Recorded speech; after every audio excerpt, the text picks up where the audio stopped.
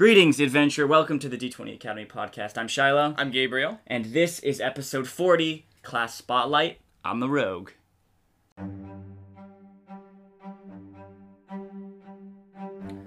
Welcome to the next installment of our Class Spotlight series, where we spend an entire episode breaking down a D&D 5th edition class, telling you guys what it is, what it's good at, giving you an idea of what its abilities are, and then letting you know if this class is right for you. Yeah, this is something that I started from kind of the beginning of the podcast, and I'm trying to hit all 12 core classes for 5th edition D&D. If you're a player, you're looking for what class is right for you, you're trying to figure out, or just learn more about your class that you've decided to play and you don't really know a lot about it, these are great for those. You can learn kind of basics of it. And then also for DMs to get familiar and comfortable with the different classes that your players are playing. Yep. So that's what we're going to be jumping into today. This one's going to be on the class of the Rogue. Very popular class. Yep. This is going to be an interesting one. Before we jump into it, I want to remind you guys of our Instagram at D20_Academy. And we have a Discord now. We've been talking about it for a little bit. Just let us know if you want to join. We have a link up on our Anchor page. And just DM us on Instagram. We'll get you the link to it there. All right. Okay, so Class Spotlight on the Rogue. Last month, we did it on the Ranger. That was a fun one. And that was a lot of fun. If you haven't listened to the Ranger one, and you have some time after listening to this one, yes, you should go listen to the Ranger one. That was a lot of fun. One of the best classes. Rogues. First off, our opinions. Before we get into the objective things, subjectively, Gabe, what is your opinion on the Rogue? As a whole, I don't personally care for the class that much. It's just not something that I'm interested in playing, or something I think typically manifests in ways that are unique and interesting to play with, personally. Rogues, I feel, tend to be a lot of the same, you know. You kind of have the image of a rogue in your head, that stealthy, knifey boy who sits in the shadows and ambushes people and steals them of their hard-earned money. The thieves, assassins, charlatans, etc. It's not for me. I love rogues. Rogues are one of my favorite classes. I think not only are they dripping with flavor, I love the flavor of rogues. I think it's very, it's very obvious. It's easy to get into. It's an easy class to be able to embody and be able to play that class. So it's great for new players. I think also in 5th edition, it deviates from the other kind of martial classes. It's kind of its own thing. It's not like a spellcaster, obviously, but it's not like a ranger, paladin, fighter kind of thing. It has its own kind of way of play, and I really like that. It doesn't get too bogged down and monotonous like a fighter or whatever. It's not too complex and crazy like a spellcaster. I really like rogues. I like really everything about them. I love the rogue trope, the thing you were explaining, the hooded knifey boy. I love that trope in fantasy.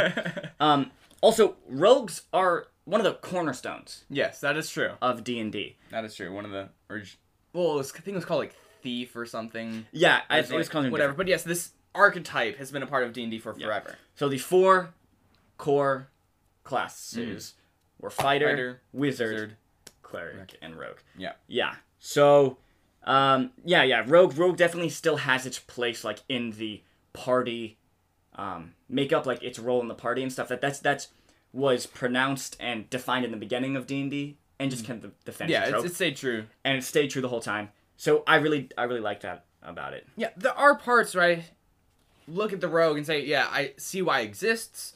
I see why it's has its strength as a class. It's just not something that I enjoy personally, and I don't enjoy the trope.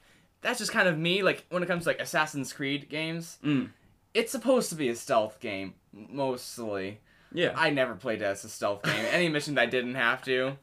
You just shot everybody. Yes, obviously. Yeah, so what's it? This is what these are all about, right? If the rogue is for you. Yes. So we're going to go through this thing. Gabe, probably not likely to play a rogue in the next game. Me, I'm playing a rogue right now. In our Pathfinder game. It's not a D&D game, it's a Pathfinder game. But the tropey thing is still there. But that's the whole point of this, right? To see whether this is a good fit for class, something you would like to play. What's more of just describe the rogue more. Rogue is your typical stereotypically, a rogue is someone who's very stealthy, good with things like picking locks and climbing buildings and sneaking into places, assassinating people. You know, the person who works in the shadows might not be up in the front lines, but perhaps they're in the back lines, killing everything behind there. Wields 2 daggers. Yeah, yeah, definitely shady, silent, thieves, assassins, charlatans. I think even I really do like the idea of like a thug rogue, like a strength-based rogue. I think that's cool. They're resourceful, they're tricky, they're sneaky. Not only are they good fighters, typically with daggers, but also of a couple particular skill sets. Yes. And this is mechanically mirrored in D&D, in the different abilities and stuff they get. They're problem solvers, risk takers, and once again, they're a cornerstone of any adventuring party. Yeah, no, go ahead. The rogue class throughout D&D has this history of being like this jack of all trades in some sort, where it has many sort of like relevant skills that it can use and outside of combat and things like that. You know, the ability to pick locks and to sneak into places and all these things aren't necessarily tied to combat, but it has skills and abilities based around those things, those actions that you can do. Yeah. They also kind of are a jack of all trades. In 5th edition, that aspect has been given more to a bard. Yeah, it's been than more the shared rogue. now. Yes. Yeah, the rogue is more specific things. They're really good at specific things. But then at like some higher level, you get like you can take 10 on everything or whatever. Anyway, rogues, yeah, they're really cool. And also, there's not another class that really does the same things a rogue does. I think, like, you know, if you take the classical party makeup, right? Fighter, rogue, wizard, cleric. You can change out the other three. You can have a sorcerer or a warlock instead of a wizard. You can have a ranger or paladin instead of like a cleric or a fighter, or you can have even like a bard instead of a cleric sometimes. But the rogue, its place in the party, I feel like nothing really else does that in 5th edition at least. The closest would be a bard. Yeah, a bard or a ranger, I'd say. Yeah. Because the ranger's really good at hiding. That is very true. We discussed that in our ranger episode. Yeah, I'd say like a bard, but like even then, the expertise, sneaking, lockpicking, like what the rogue does, really like its place in the party, is not really matched by any other class, or like other classes really have that kind of aspect, and I like and dislike that at the same time, because, you know, something about D&D, the part of the reasons why I love the aspect of the party and the group mentality is that everyone has their place in the party, everyone has their role, and you are thrown all these different kinds of problems. And everyone in the party is specialized to deal with certain kinds of problems. They deal with them together as well, but, you know, people have specific things. So, you know, if you're dealt with a huge horde of orcs, whatever, wizard, that's what they excel at. They can fireball, kill a ton of those things. A huge, singular, like, storm giant, the ranger's gonna take care of that. You know what I mean? That's like their specialty. And I love that about D&D, that everyone can feel special at different moments, and that there's a plethora of different obstacles and challenges that are presented to the group that they can kind of solve. And the rogue has those things, right? Stealth missions, following, reconnaissance, pickpocketing, picking locks, disarming traps. And so it makes, when you play a rogue, you feel special, you feel like you have a place in the party, you feel useful because of those certain kind of challenges. But if your party doesn't have a rogue, you either have to come up, you know, just blunder kind of through those obstacles, or the GM can't use those kinds of obstacles in the campaign because you don't have a way to deal with it.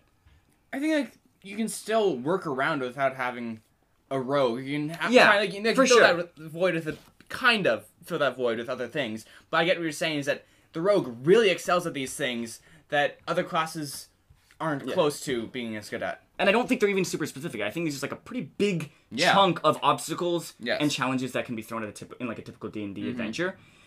So in one way, I like that nothing else is like the rogue. So when you play the rogue, you know, you feel like no one else in the party is kind of taking your thunder or has your kind of specialties.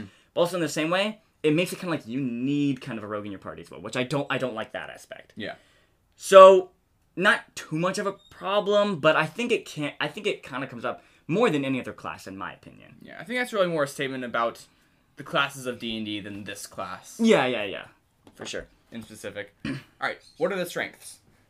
We've already talked about a bunch of them here. Specialties and expertise. Super high damage output. Very high damage. Super high damage output. Dodging. Sneaking. Skullduggery. Right? Picking locks, picking pockets. And their versatility. Definitely the strength of the rogue. Yeah, and the weaknesses are... Well, rogues on their own, in D&D, 5th edition, aren't very good in combat without allies. Yeah, individually. Based around how their class ability works, their sneak attack ability. And just the other stuff, the fact that, like, you want to be hiding with your cunning action a lot and stuff, it doesn't really work if you don't have allies, Yeah. And they're kind of a glass cannon. They're D8 hit die, I believe, which is, like, middle of the pack in 5th edition, but for a character that's going to be in melee most of the time. Well, yeah, it depends how you build them, It but... depends. Often in melee, a lot of the builds go with melee.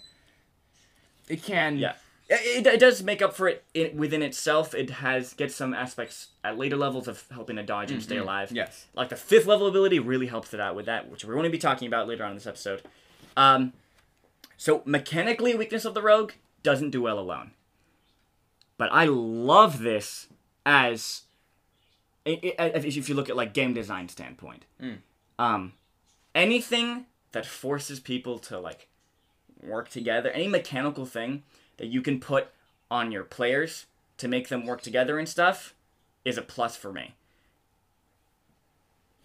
I'm kind of torn just because I like not being forced to do it. I think Sure.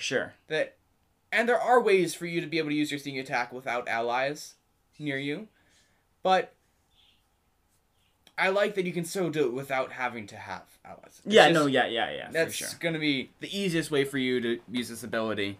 And I like what you're saying, yes, I like it when parties are encouraged to work together more. That's definitely a bonus. Yeah, that's like a big struggle of lots of gaming groups.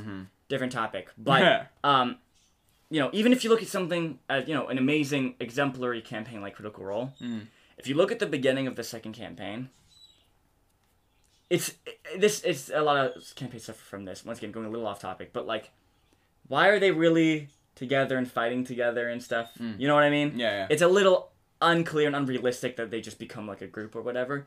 But things like this, strengthening party bonds and stuff, I like that, and it also makes the rogue be a little more tactical. If you're like trying to flank or whatever. Exactly. Okay, cool. What races and backgrounds work well with it?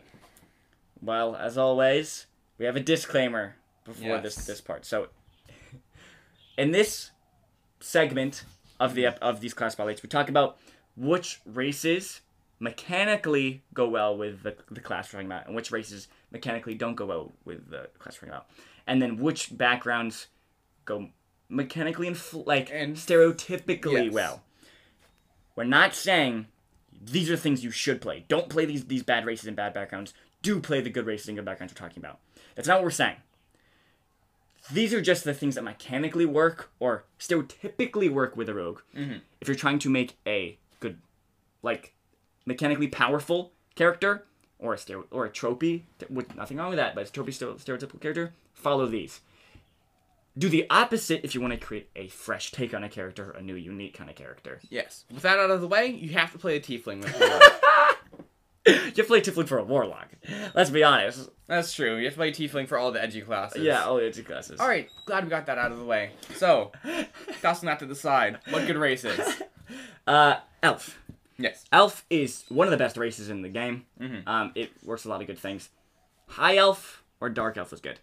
One of the cool things about Rogue is that it only has a primary ability, which is Dexterity. Even then, I like the idea of a Bruiser Rogue. You can go Strength. So, but let's just say, a lot of the things are based on Dexterity and stuff. The primary ability is Dexterity, like the primary ability for Wizards Intelligence or whatever. But basically all other classes also have a secondary ability you want to have high. So for Ranger, you want high Dex or Strength, depending on how you're going to be fighting, and then high Wisdom for your spellcasting. Yeah. Wizards want high Intelligence for spellcasting, high Con for staying alive and concentrating. Yeah. Rogues, though, you only need high dexterity, baby. And then you can build the rest of your character however you want. And I love that. Do you want to be more of like a tactical kind of like intelligent character? Do higher intelligence. Or if you want to take the spellcasting subclass, which we'll talk about in a second. You want to be a charming charlatan kind of character? Take higher charisma. I love that you can, you know... Mm-hmm. And one of the abilities that you get in the rogue class is the expertise ability, which basically makes you better at certain things that you choose. Those aren't bound to any certain thing. You can choose which ones that you... Which skills you want to get a bonus. Yeah. And yeah, so what I do like about the rogue is that you can kind of build the rest you want. So mechanically, you're going to choose like dexterity or whatever so that you can make it mechanically strong. And that's like the good rogue is the dexterous one. But if you want like more studious mastermind kind of, you give them higher intelligence or wisdom. And if you want them to be the charming swashbuckler, you give them higher charisma. Or whatever, or give them higher strength to more the thug. I love that a lot. Saying that, elf, any of the subclasses. Yeah. Gets dexterity, and then if you want to have higher wisdom, what else? Higher intelligence, high elf, higher charisma, dark elf. Yeah. Halflings also work well. You get a bonus to dexterity and charisma. Or con, depending on your subclass. Charisma or con. Gotcha. Which once again, you can do whatever you want, as long as you have kind of higher charisma. Yeah. Half-elves and tieflings also work. Yes. Now, fine. The tiefling actually gives bonuses to intelligence and charisma. Mm-hmm. So, you would have to make up the dexterity on your own. Yes. But you would have your intelligence and charisma boosted or whatever, which is the same. Like, it's fine. Yeah. You go like the tiefling route if that's the character that you want to build, you know. If you're trying to go for that studious or intelligent mastermind build, tieflings work fine for that. Yep. Alright. What are the bad ones? Dwarf doesn't really just have any bonuses that are really relevant. And half orc. Mechanically, these don't do much. Also, like the little ability, you also get a couple like little abilities to your race. I don't know. Do these give dark vision? I'm not sure. I don't think halfling does.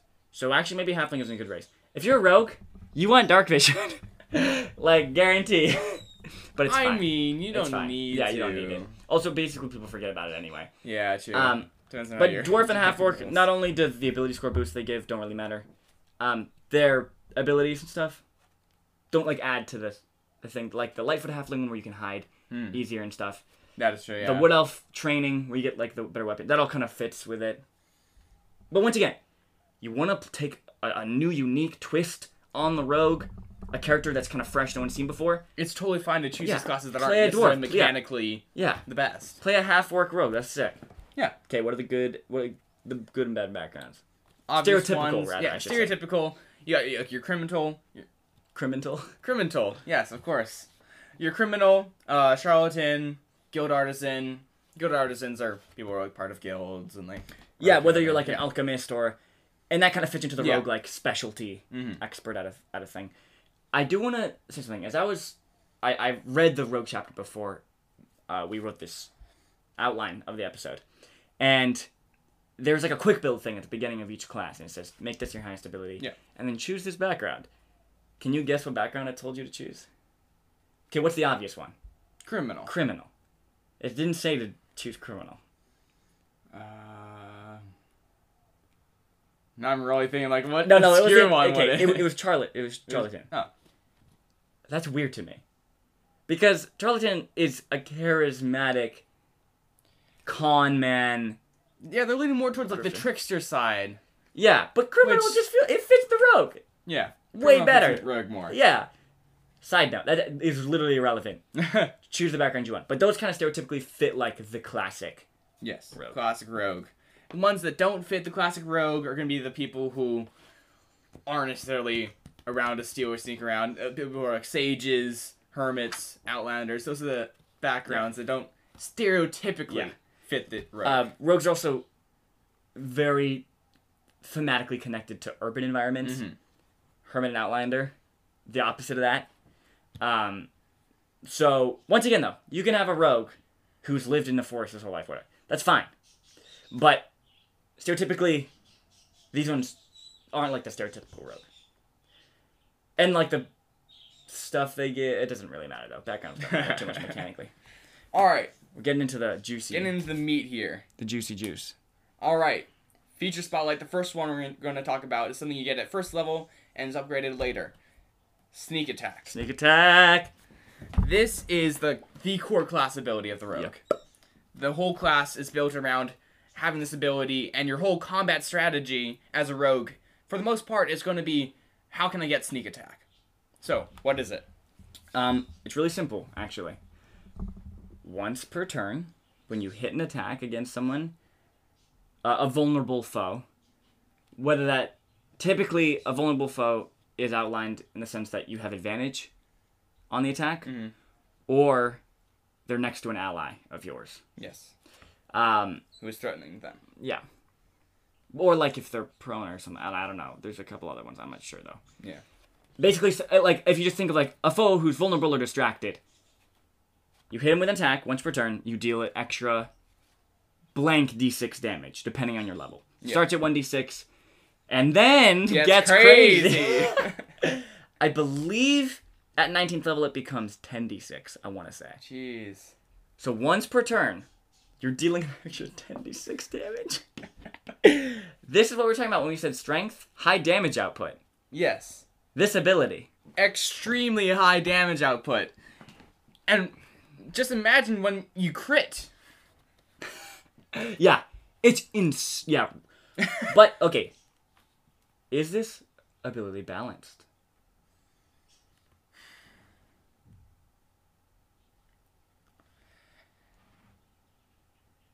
Alright, what's the average of 10d6? That's what? 35 damage? Well, that's what you get at 19th level. I don't think that's fair. True. I think it's like 3d6 at 5th level though. That's really good. Per turn for no resource cost. Because that's an extra 8 damage, if I do my math right. No, 9, 10. Yeah. 10 damage. 10.5, yeah. Yeah. An average of an extra 10 damage at 5th level? Okay, from my experience, from what I've seen, it's a pretty balanced ability. The rogue was built in mind with you getting sneak attack every turn. Mm-hmm. So, it's sometimes really strong, but for the most part, I do think it's actually quite balanced. Yeah. I think, like, on average, it's pretty strong, but it has an insanely high peak. Yeah, for sure. It can get out of hand. Because, like, with dice, it can get to a point where you might be dealing an extra 50 damage or 3 damage. Like, you know what I mean? Yeah. I mean, it wouldn't be 3 if you're rolling that many d6, but it would be like an extra 10 damage or 50 damage. A little unpredictability there. But rolling dice is much more fun than just giving base damage, like number damage. I would also like to say, it fits the rogue. I like it because it makes the rogue insta-kill thing, like assassination kind of thing, actually be able to be possible. Yeah, yeah. Because of, you deal a ton of damage in one attack against one guy. Because when you're a rogue and you sneak up behind a guard and you stab him in the back and he doesn't die from that attack, it's like There's actually one of the subclasses. Oh, we're gonna get into it, baby. Increases the viability of that option of being able just to kill someone in one go. But this is the rogue key ability. Yes. Like the Barbarian's Rage. Like the... Who else has a cool thing? Like the Barbarian's Rage. Bardic Inspiration. Like Bardic Inspiration. I knew Bard had one, I just couldn't think of it off the top of my head. Like fighters with their swords. Like fighters with ability score improvement. Fighters with fighting stuff. No. Nope. Everyone else has that, yeah. Like Rangers with favorite. But anyway, this is the rogue ability. It's cool, and like we were mentioning before, it forces team cooperation. Yes. It's actually, I think I really like this ability in particular because of how it forces you to strategize a little bit in combat. I feel like combat in D&D can get a little bit monotonous when it's just like, okay, we walk up to the foe, we hit them, they hit us, we hit them, they hit us, we hit them. With the rogue, you have to position yourself in certain ways, and you're trying to get advantage over your target or other means to gain the use of this ability, the sneak attack ability, which your whole class is built around. So you have this set strategy that you're trying to go into every combat and find ways to use this ability. I really like that. Yeah, for sure. I think, once again, forcing the team cooperation stuff, really good. Good ability. Nice core ability. It's pretty simplistic. Yes. It's not like a new system like the key points and sorcery points or whatever. But it's nice. It adds just an extra layer, whether that layer is very big layer, small layer, thin, thick. It is an extra layer to combat. Mm-hmm. Okay, so on to the next feature that we're going to be spotlighting for the rogue. What is it? Yes. Cunning action. You get this at 2nd level, and it allows you to do certain things with your bonus action. Things that are very roguish, you know? Being able to disengage from combat, dash around the battlefield, and hide. Love it. It's just... all the rogue abilities just are... I don't know how to explain it. They're just nice. They're nice and smooth and streamlined. That is very true, yeah. The Ranger cesspool, the messy Ranger... It's so messy and chaotic. And then moving from that, like we talked about last month, to this one, all the abilities are just simple and smooth and 5th edition-esque. Yes. Rogue perhaps might be like the epitome of 5th edition. Honestly. Now that we're talking about it more. It's extremely streamlined. I love it, dude. You have a clear set goal to gain sneak attack. And your whole entire class is built around the stereotype of and all the abilities just work, and they just fit the thing, and they're not weird and too specific and whack like the Ranger. Maybe it's just because we're coming off the Ranger, so it's nice to see... Everything seems streamlined compared to the Ranger. But what a great 2nd level ability. Also, the fact that it comes at 2nd level, helping hone in what the rogue's good at without confining them too much in anything. Just wonderful. It just helps support the rogue in combat. Yeah, give them more combat options. I love it. Love you know? it. Love it. I do want to say, hide. Hide is one of those things where a campaign never uses it, or a campaign uses it a lot. You know what I mean? Like a play group uses it a lot, of play groups use it. In our we don't campaign, we didn't even know it existed. I don't know if we we didn't have really any sneaky characters. That is true. Rogues, Rangers, or anything. So most of you guys were not even good at dexterity-based stealth things anyway. Some of us were very bad at dexterity-based things. Hide is pretty good. I didn't know how good it was. I looked at it the other day. Hide is pretty good. Being just able to hide your bonus action and stuff. What was really cool was in the first campaign of Critical Role.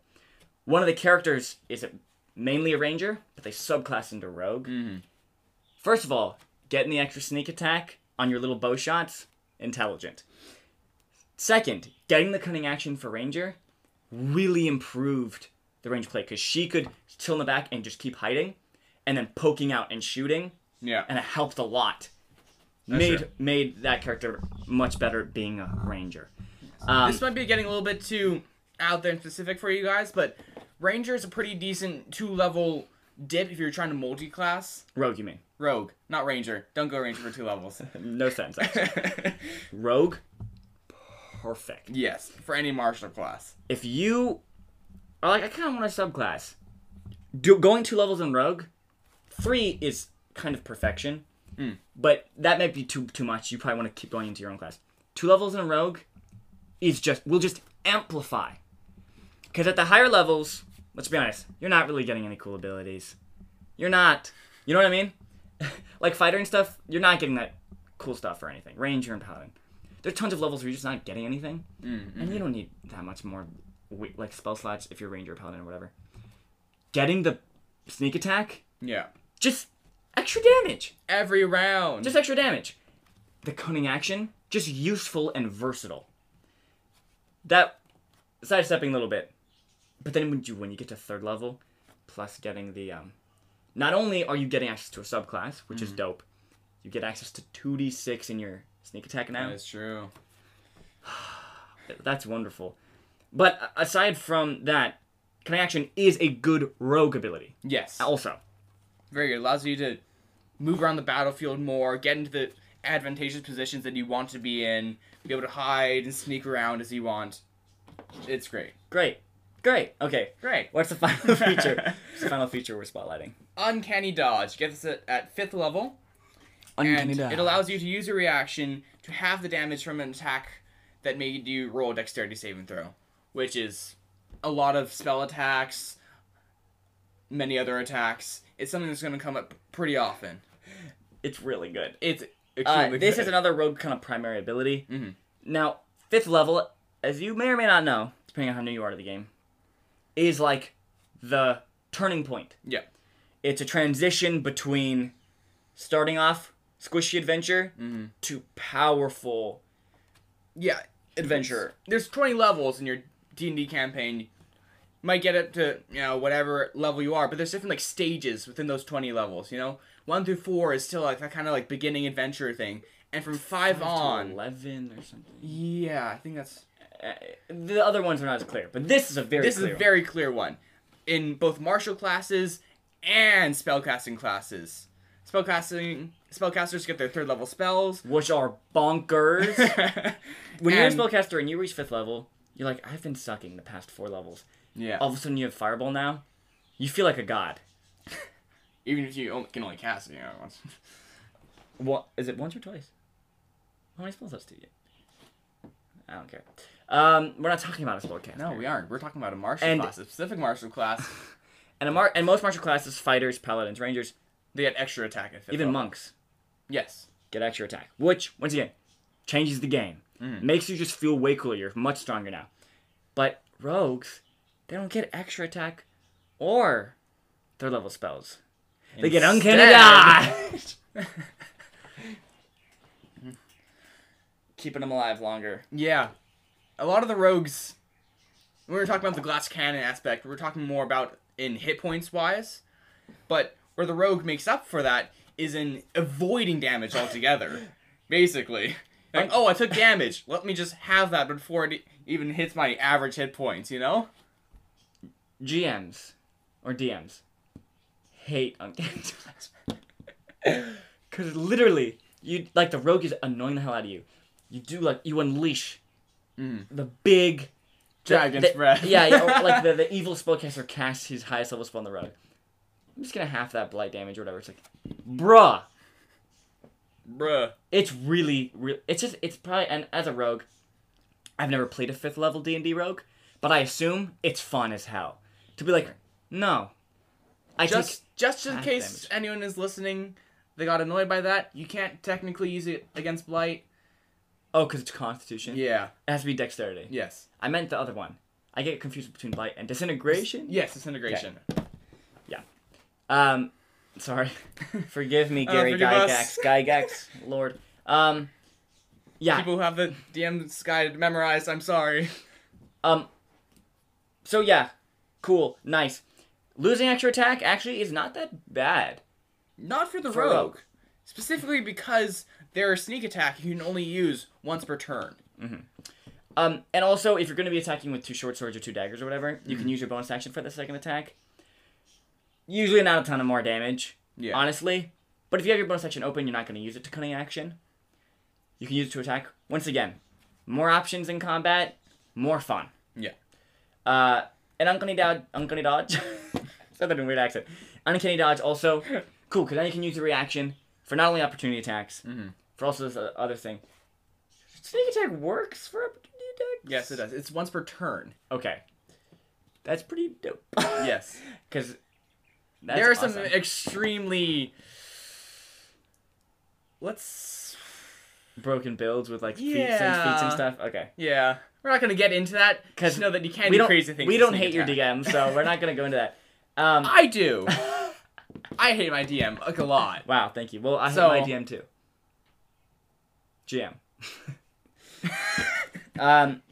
Anyway, Uncanny Dodge, dope, helps mitigate the rogue squishiness, lets you get in there, makes you feel awesome, like being able to dodge disintegration rays and stuff. It's nice, cool. Once again, streamlined, perfection.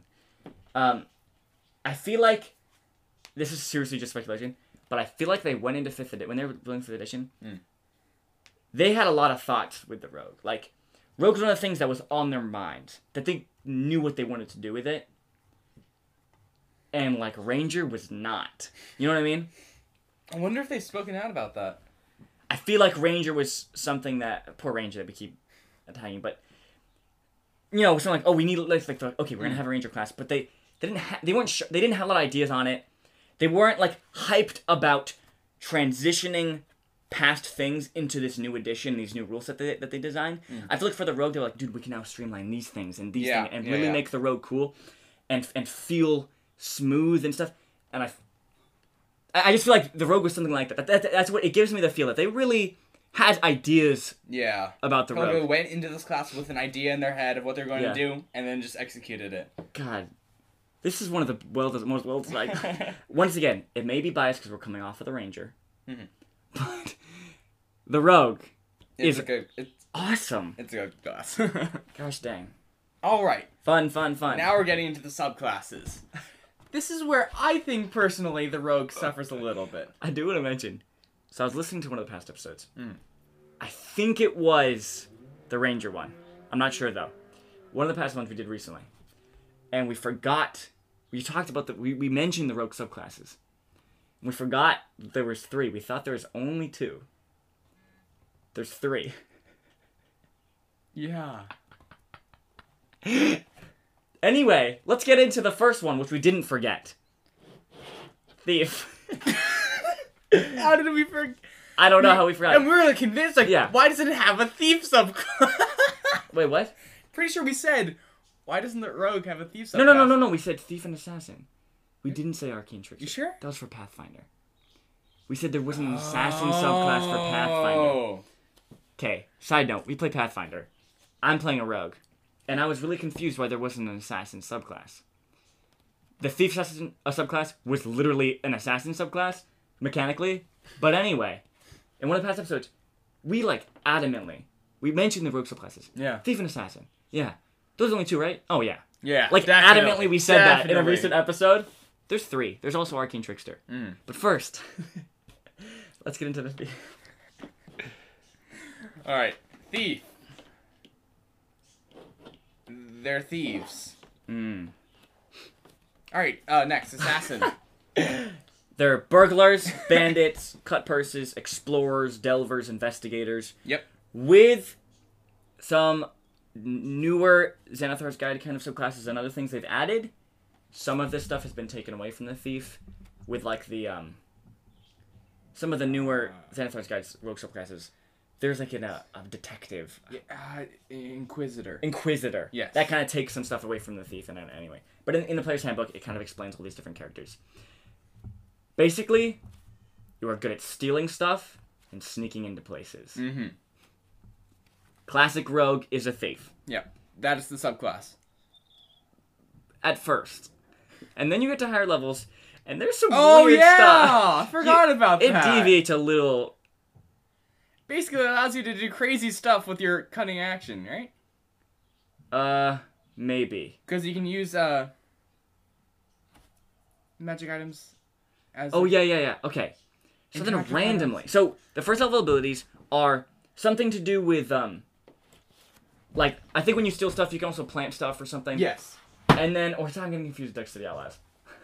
No, I was thinking about Dexterity Outlaws, second story work. Yeah, and then also, second story work, which is, you can basically, climb walls. It's just to, sneak into the second story or whatever. Very, Thief. Got it. And then later on, you get an ability which is literally just you can use magic items better. Whoa. I opened up the book right to the exact page. Yeah, Okay, come to the mic. Alright. Yeah, at 13th level, you get this ability called Use a Magic Device. Oh my god, what a lame name. The ability name is Use Magic Device. Oh yeah, I didn't even see the second clause here. Yeah. Dude. That's it. At 13th level, yeah, you can use magic items and ignore all class, race, and level requirements. Cool. Oh, I was thinking about the Fast Hands ability at 3rd level. Use your cunning action. To make a sleight of hand check to It Disarm adds a like trap. more options to your cutting action, Yeah. and one of them is use an object. Which, if you have good magic items, Yeah. some Oh. of them are Oh, that's sick. yeah. So if you can, while you're operating your apparatus of Qualish, you can. Okay, good abilities. Using your cutting action to like be able to like pick a lock or Yeah. that's cool, and then also being able to climb up stuff. Cool, and then at 9th level you can sneak better, and then use magic device, and then also you get 2 turns on the first round of combat. Pretty cool. I don't know if that fits into the thief. That's more of an assassin thing in my mind. I think they kind of had to balance it out a little bit. But anyway, if you're building that mechanical rogue, thief is cool. Yeah. Combat though, really nothing. To add to Other that. than if you have special magic items that you can use. Sure, that but base just looking at it doesn't add It's- anything to combat, Yeah. which I love. I love that sometimes wizards can be okay building a subclass that doesn't have to do with anything. They did. They gave it a second turn in the first round of combat. 2 turns. Oh, actually, that's true. You're right. Okay, next one is Also, it's the 17th level. the assassin. Basically, the other stereotype of a rogue. Yes. Thieves think people steal stuff. Assassins. Kill people. Kill people. Spies, bounty hunters, killers. I assume you know what an assassin is if you're listening to this. They get extra proficiencies in disguise and poisoning kits. Mm-hmm. Love that. I think that's Cool. great. It fits Yep. fits the Yep. stereotype. And it's a more of a utility thing. Always love that. Then at other levels, it gives you, also at 3rd level, sorry. This helps you. This ability is called Assassinate, and it helps you basically get that one-hit kill that you're trying to get. When you Yeah, sneak yeah, up on yeah, that yeah. guard who's guarding the prisoner or whatever. If you score a creature against a hit against a creature that is surprised, it's a critical hit. Cool. Not super strong. And you'll see an then advantage on people who haven't. and then at 9th and 13th level you get stuff that helps you infiltrate and like make disguises. So more utility stuff. Yep. And then Death Strike. The 17th level ability, when you hit a creature that is surprised, it must make a con save. On a failed save, you double the damage of your attack against it. Keep in mind, with Assassinate, if they're surprised, it's a critical hit. So you're potentially quadrupling your damage. But I have no problem with that at all. Because that's an assassin, 1-hit assassinate. True. Surprised. It's a condition that kind of comes up to your DM a lot. Like whether they say, "Oh, this creature is surprised." You know. Yeah, that's true. It is a little bit based on This your DM. subclass can be a little bit dependent. Its strength can be dependent Yeah. a little bit on your DM and how much they allow you to surprise things. And also, it comes down to you too. How many times are you putting yourself in position to surprise others? Yeah. Cool though, fits. Okay, final one before we talk about the subclasses overall. Arcane Trickster. This is cool. Rogues who use magic. You get limited spellcasting. Even more limited than Rangers and Paladins. Yep. Similar, actually I think exactly the same as the Eldritch Knight yes. subclass for the fighter. Which, dumb name. It's not Eldritch at all. That's not Eldritch at all. Arcane Trickster makes sense. Anyways, you get limited spellcasting. Yep. Cool. Use your intelligence. Yeah. Kind of Intelligence. inspect. Yeah. Also, you can use your mage hand to This do is cool the things. best part of the Yes. subclass. This makes it my favorite subclass. Mage Hand basically gets a big upgrade. Yeah. Now you can like use it to like make stuff disappear and stuff or something, right? You can stow one object in the hand that's holding in a container warner. Oh no, never mind. You can just use it to move stuff around. Yeah, Like, and it's invisible now. and it's invisible. Oh, and you can use it to pick, Pick locks and and disarm disarm traps. traps. It's so good. So sick. First of all, Invisible Mage Hand is so useful in so many circumstances, and you can use it to pick pockets and pick. There's so many shenanigans that you can do with it too. It's definitely trickster. Definitely a trickster. I just love that. You can use Mage Hand, so cool. And then the other stuff is okay. And then Spell Thief. Spell Thief is one of my favorite abilities, even though it's not too strong. So it's at 17th level. After a creature casts a spell that targets you or includes you in an area of effect, you can use your reaction to force the creature to make a saving throw equal to your spellcasting. Blah, blah, blah. The DC equals your spell save. Gotcha. On a failed save, you negate the spell's effect against you and steal the knowledge of the spell if it is at least one level, first level, and of a level you can cast. It doesn't need to be like a wizard spell that you can cast. Yeah. It just needs to be of level. And for the next 8 hours, you know the spell and can cast it using your spell slots. The creature can't cast that spell until the 8 hours. That's pass. so cool. I love that ability. It's pretty specific. Yes. But it allows for such a cool moment. The flavor on that is untouchable. That is this is a knockout. Like this subclass ability knocks it out of the park for me. This is one of the best. So I know I'm getting like really dramatic about this, but this is one of the best subclass abilities that I've ever seen wizards do. To be honest, haven't looked at the D&D rogue ever, or I mean a lot. Only doing the outline of this have I read this ability in its fullest. For the first time was when I was working on the outline for this subclass. Dang, what a great! Because I mean, with Unearthed Arcana and the Unearthed Guide and everything.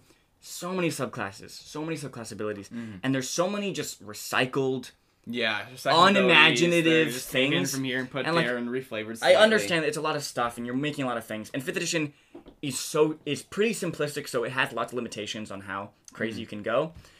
But this is once again,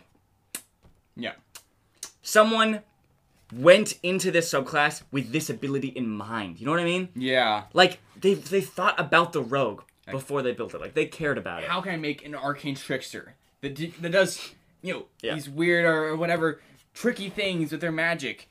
What abilities would they get? And I think they really nailed it here. Yeah, oh, by the way, at 13th level, as a bonus action on your turn, you can designate a creature within 5 feet of your mage hand, and it gives advantage on attack rolls against that creature until the end of the turn. Another way for you to get your sneak attack. Yeah. So you're like, distracting them with a mage hand stuff. Cool. This is my favorite subclass. Might be the most powerful. Because I think the Thief and Assassin are not good. Now that let's talk about all the subclasses real quick. Mechanically? Power level wise, I don't think they're powerful.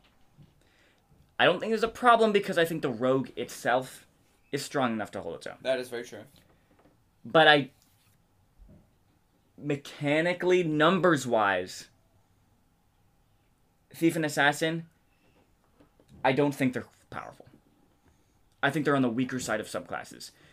Because of the detailed situations. Yes. Like Assassin, like, you're not going to be surprising you're not even going to use it every combat. Even on the combats where they're surprised, you're only using it on during one round of that combat. And the infiltration stuff, and then the rest of it's like all mechanical, basically. I mean, utility. Yeah. Which is cool. I love utility subclass abilities. I love subclasses built around utility and stuff. Using the Poisoner's Kit, or using the disguise things for the Assassin, or the Thief being able to climb buildings and stuff. Awesome.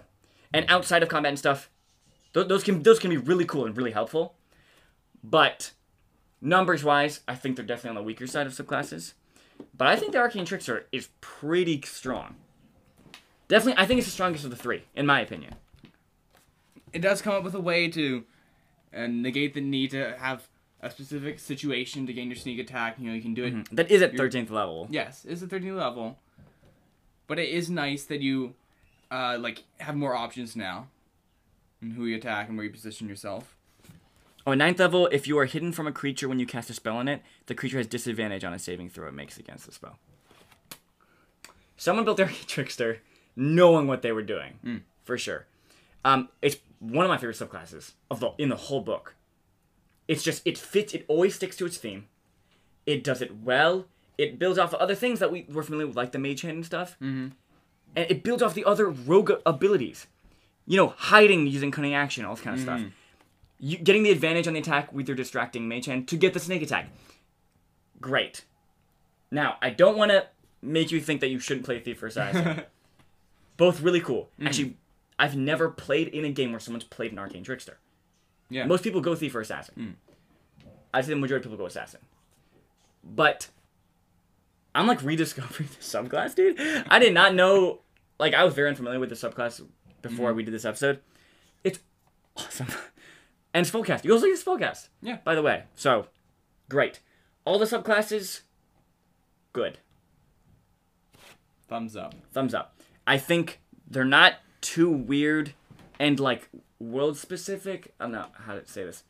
Like, I think some of, like, the Warlock and Sorcerer subclasses and stuff can kind of feel like...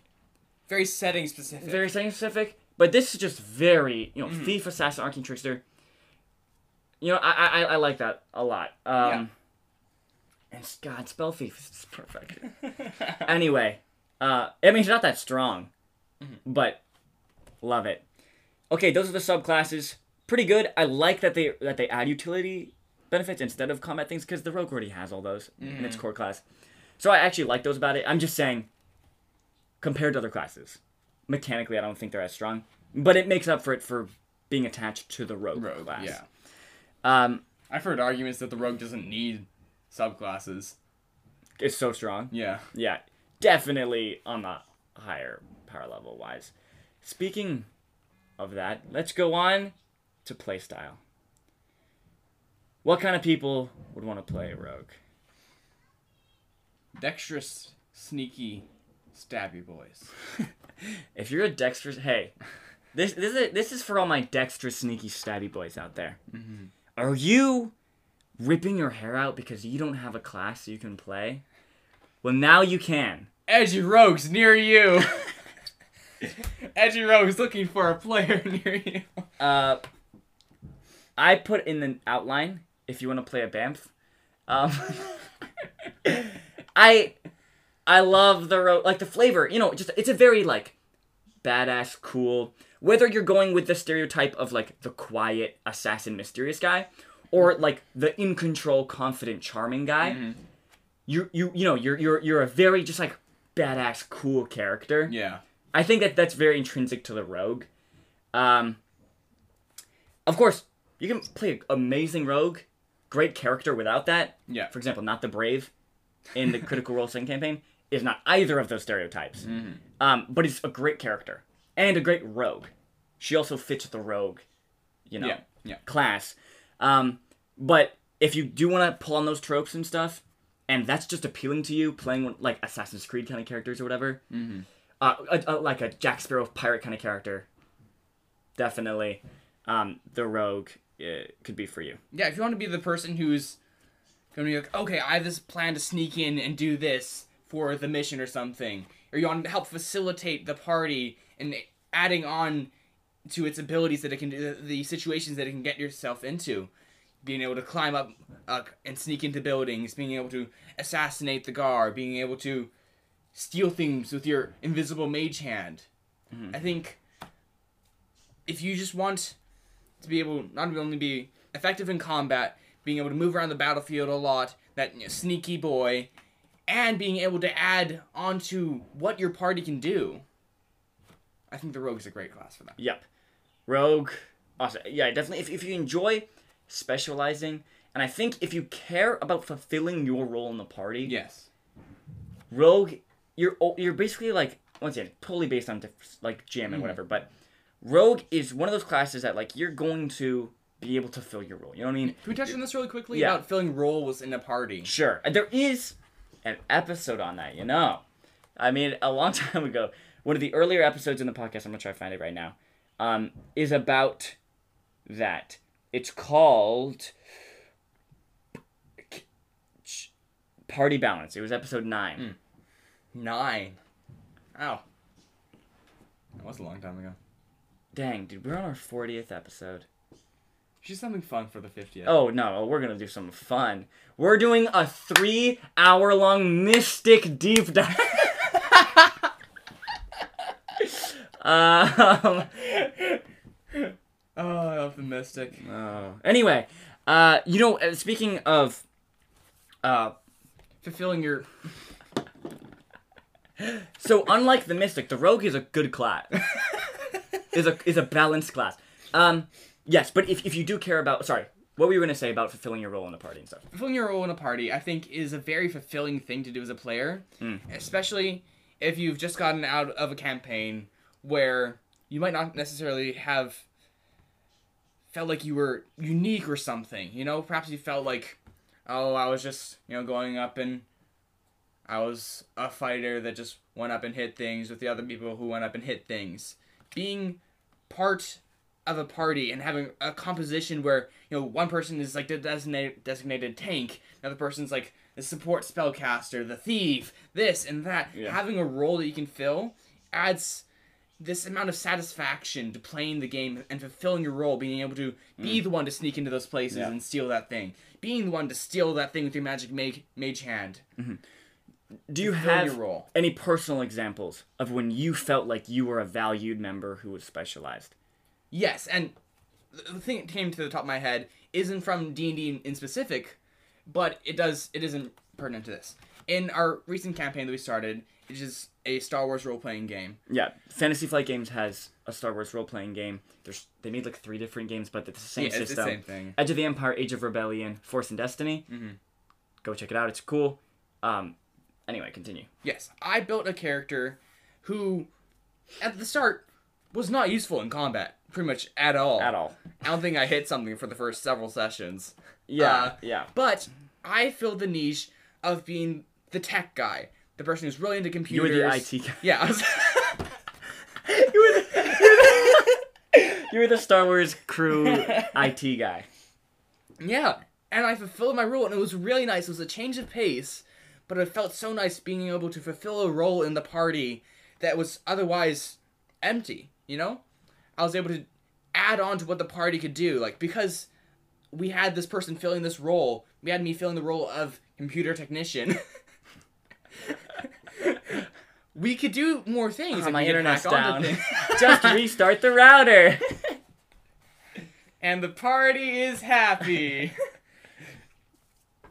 But being able to fulfill your role outside of combat, in roleplay, in adventure, having a role that you can fulfill is such a satisfying thing as a player to me. It's so nice, and it's a nice break from just being the person who goes up and hit the thing with the other people who go up and hit the thing. I mean, your character has saved the group because you're able to hack into doors, hack into communication systems, all this kind of stuff. I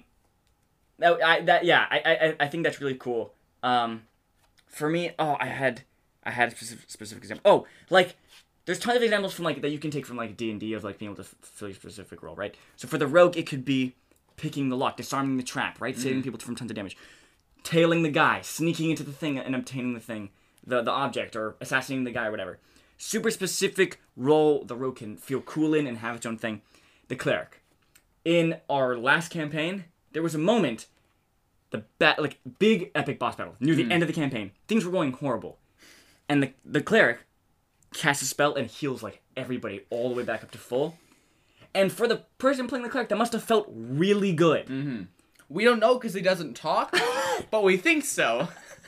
No, but I'm sure that must have felt really good.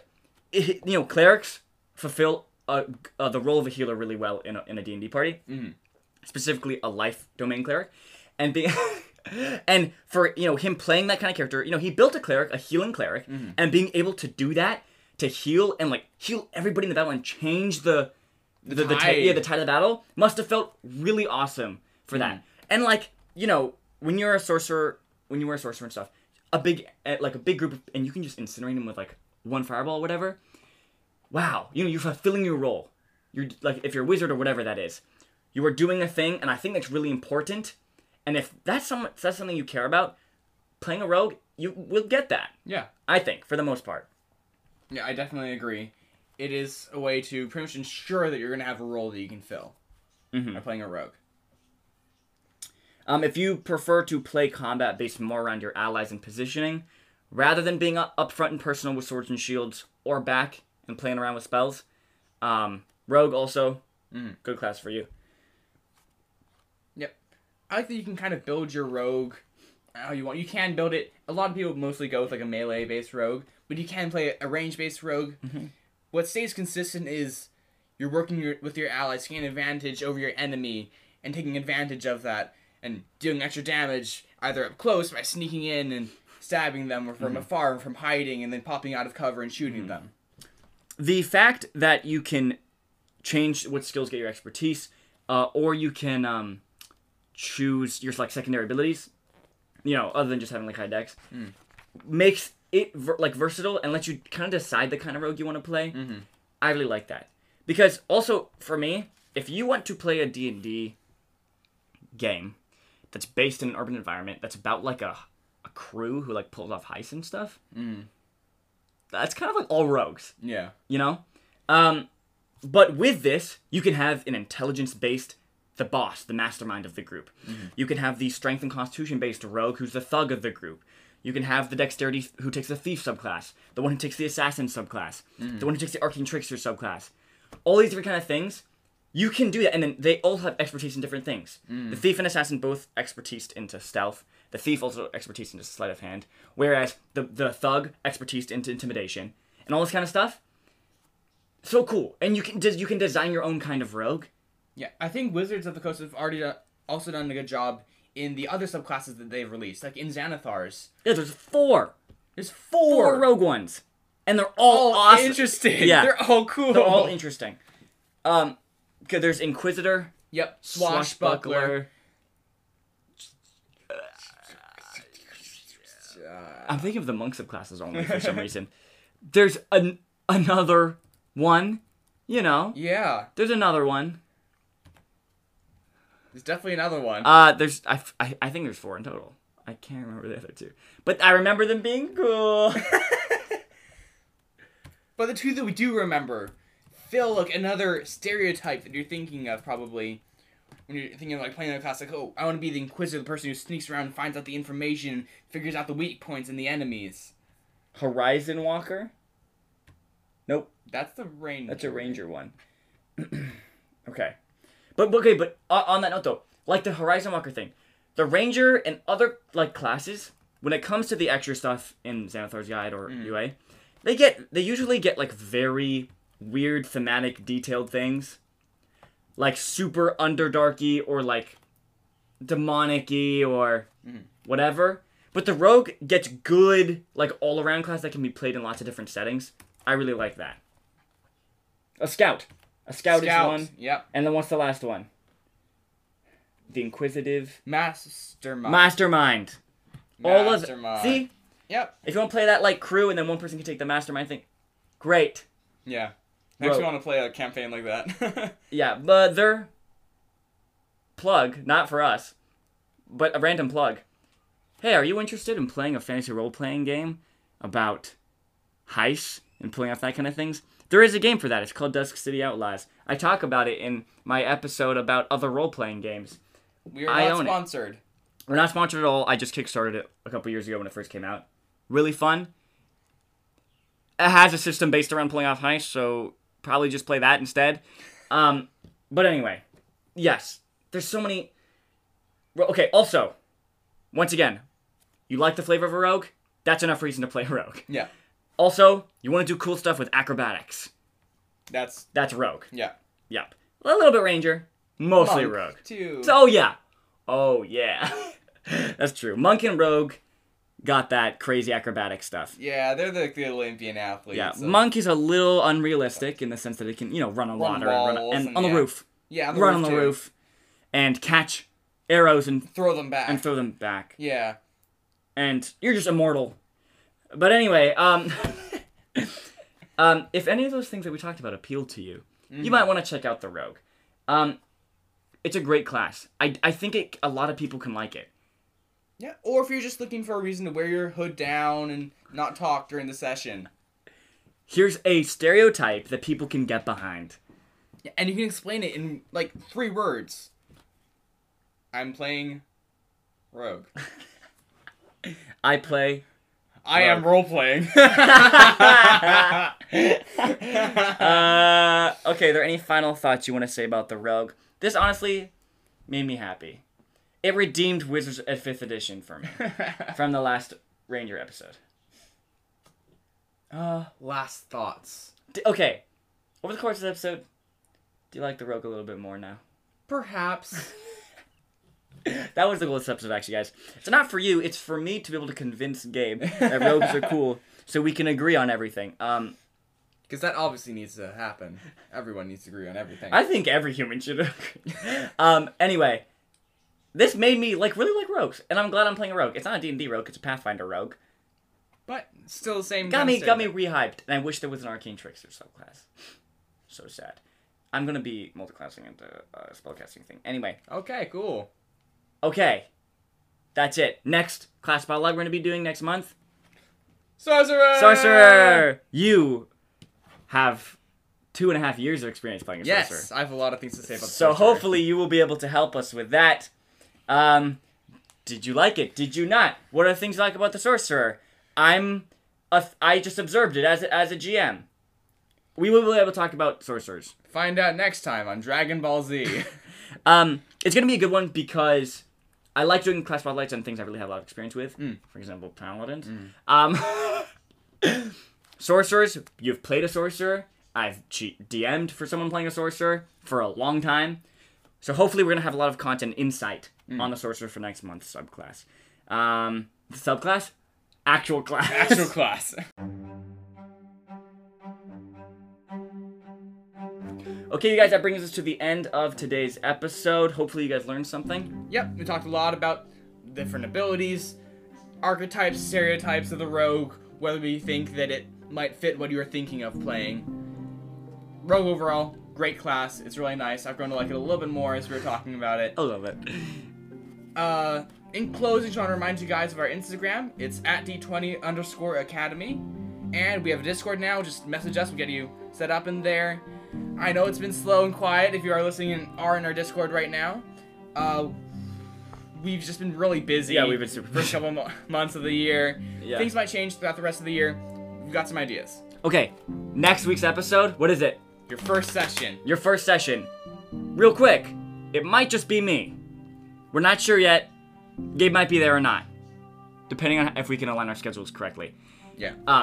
But whether or not we're gonna be talking about the first session, typically geared towards more towards GMs, but talking about the first session, what to do, the different points you want to hit. A great starting place if you're a new GM or you're looking for that kind of information. You're about to start a campaign. Good refresher, even if you're an experienced GM. All right. With that, keep an eye out for that next week. And don't play